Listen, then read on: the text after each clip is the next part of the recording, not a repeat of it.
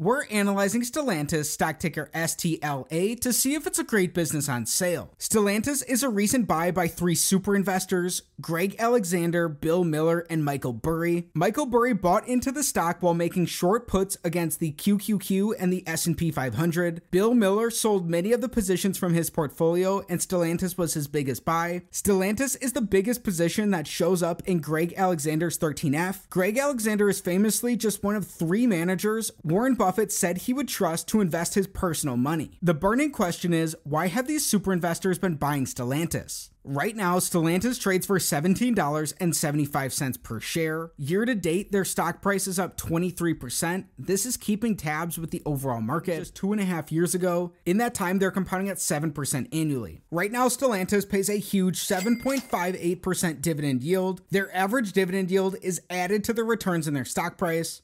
Right now, Stellantis trades $3 below their 52-week high. The company's up $6 from their 52-week low. Stellantis is a big business. They have a $55.5 billion market cap. Stellantis was formed on January 16, 2021 from the merger of Fiat Chrysler and PSA Group. The combination of the two companies created the world's fifth largest automaker with 14 automobile brands. In 2022, Stellantis had sales volume of 6 million vehicles and 180 billion euros in revenue, albeit affected by the microchip shortage. Europe is Stellantis' largest market, accounting for 44% of 2022 global volume, while North America and South America were 31% and 14% respectively. Stellantis owns vehicle brands like Alfa Romeo, Chrysler, Dodge, Fiat, Jeep, Maserati, Ram, and as Fiat Chrysler, it also owned Ferrari, which today is a standalone company. I recently analyzed Ferrari, so check that video out here. Now let's get into the numbers. Starting with metric number 1, we want Stellantis' average return on capital in the last 5 years to be above 14%. There are two key reasons for this. The average publicly listed business earns 7% returns on capital. Over the long run, over the course of decades, a stock's likely to return what its underlying business returns. Looking for a benchmark that's double this average can potentially build in margin of safety based on the quality of the business being twice as good as average. Stellantis' returns on capital were declining going into 2020. They hit a low of 8.8% returns in 2020. Since then, they've rebounded. They're better today than they were at in any years prior. Stellantis earned 20% returns on capital in their last fiscal year. When these are averaged out, Stellantis earns 16% in a given year. That's a couple percentage points above our benchmark. This means this is a check on metric number 1. These are relatively high returns for an automotive company. Metric number 2, we're looking for 5-year revenue, net income, and free cash flow growth. This metric's all or nothing. We'll include their last 12 months worth of numbers, which aren't shown on these charts, in our calculations here. Their growth is going to look huge here because their merger took place in 2021. These are taking the numbers from Fiat Chrysler prior to this. In this time, due to their merger, their revenues are up 2.5 times, their earnings are up more than 6 times, and their free cash flows have more than doubled. Looking at a chart like this really shows the scale that this merger took place at, and why today Stellantis is one of the largest autos company in the entire world. This is a check on metric number 2. Metric number 3, we're looking at Stellantis from the view of an individual shareholder. We're looking for earnings per share growth. This helps us determine whether that merger potentially created or destroyed value for shareholders. In this time, we learned their earnings are up more than 6 times. Stellantis has issued a lot of shares both before and during that merger. Still, their growth in their earnings outpaces this, meaning Stellantis has grown their earnings per share and they earn above average returns on capital. This is a check on metric number 3.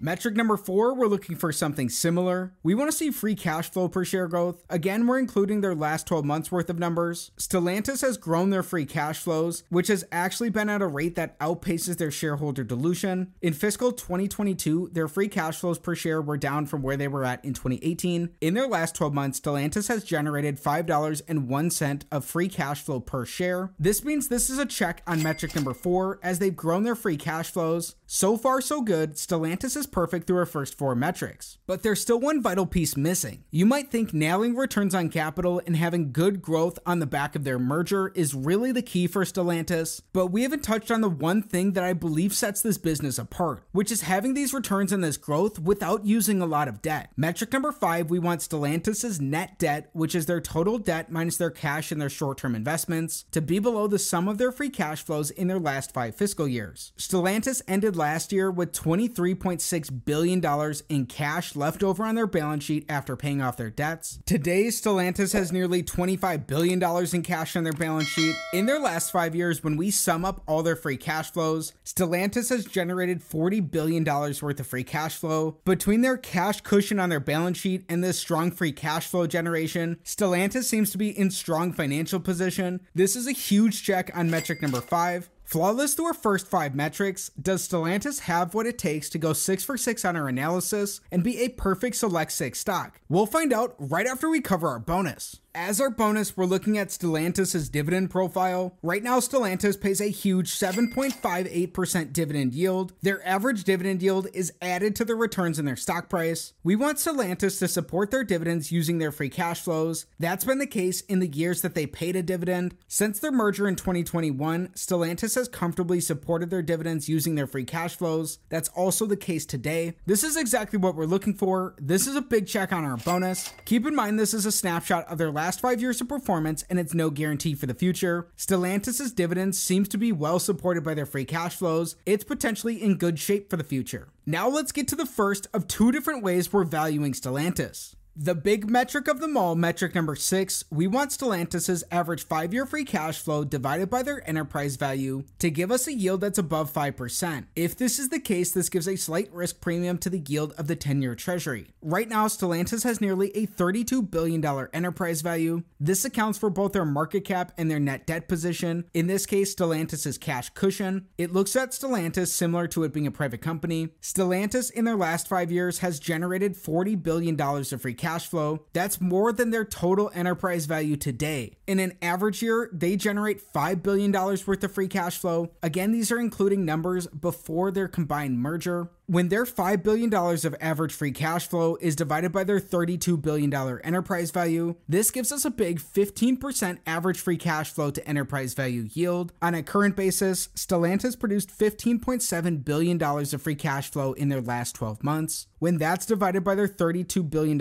enterprise value, we get around a 49% current free cash flow to enterprise value yield. That's a huge yield compared to nearly every other business in the market. Both of these are well above that 5% risk premium we're looking for. This is a huge check on metric number 6, meaning Stellantis has done it. They're a perfect Select 6 stock. Don't just run out and go buy the business, however. This is a starting point for more research into Stellantis. Plus, we still need to estimate their fair value per share. Everything we've discussed so far is important, but there's something missing that in my opinion is the main reason to analyze Stellantis, which takes us on to using a discounted cash flow model to estimate their fair value per share. A DCF model is based on the predictability of a company's free cash flows. Like any model in any discipline, its outputs are sensitive to its inputs. We're starting with an average of Stellantis' last 3 fiscal years worth of free cash flow, then using assumptions to grow these into the future. Keep in mind Stellantis has had a low degree of business predictability, in part because they're a recently merged company. It's up to you to figure out if these assumptions will be accurate or not going forward for Stellantis. If we assume that their average 3-year free cash flows decline by 1.5% annually for the next 10 years, then in the following decade, if we assume that these decline by 3% annually, we're adding in their tangible book value to give an estimate of their net worth. If we want a 15% rate of return, which is what Warren Buffett looks for from his investments, from today's valuation multiples, if these are the same 20 years into the future, an estimate of Stellantis' fair value per share is around $26. That's up a little more than $8 from their current stock price. It looks like there could be a margin of safety in the business. Keep some key points in mind. Stellantis' low business predictability can impact these assumptions and mean that the business has a rougher DCF model than some other companies. Also, this discount rate is an estimate of total returns to shareholders based on their free cash flows. It would include their average dividend